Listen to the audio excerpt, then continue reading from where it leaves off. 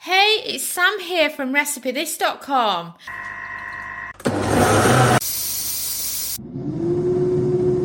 And we've beeped. I wonder what we're cooking today using our kitchen gadgets. Today's kitchen gadget recipe is for air fryer sweet and sour chicken balls. Dominic's the one that's not very adventurous with his Chinese food. It's not really that much of his thing. He'd rather have a burger from the takeaway.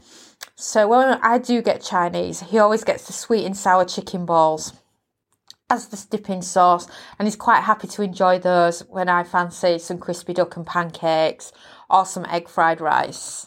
So what's great about them is how crispy they go in the air fryer, and the fact that you can actually put the frozen sweet and sour sauce in the air fryer too, and it'll warm it through, ready for dipping your sweet and sour chicken balls into. So all you need is one of those frozen packs of the sweet and sour chicken balls that normally comes with some sweet and sour sauce and about a teaspoon's worth of extra virgin olive oil. Then load frozen sweet and sour chicken balls into the air fryer basket. Cook for 8 minutes at a temperature of 180 Celsius, 360 Fahrenheit. Shake the air fried chicken balls and place the sweet and sour sachet into the air fryer too.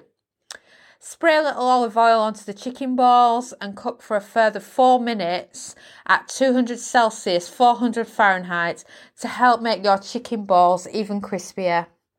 Then serve with your sweet and sour sauce.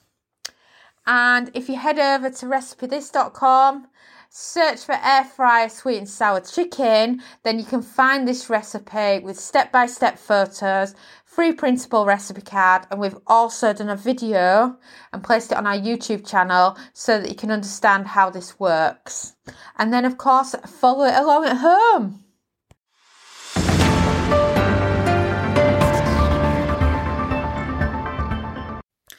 So thanks for listening, and I'm so pleased to be able to say that now our air fryer cookbook is available on pre-order.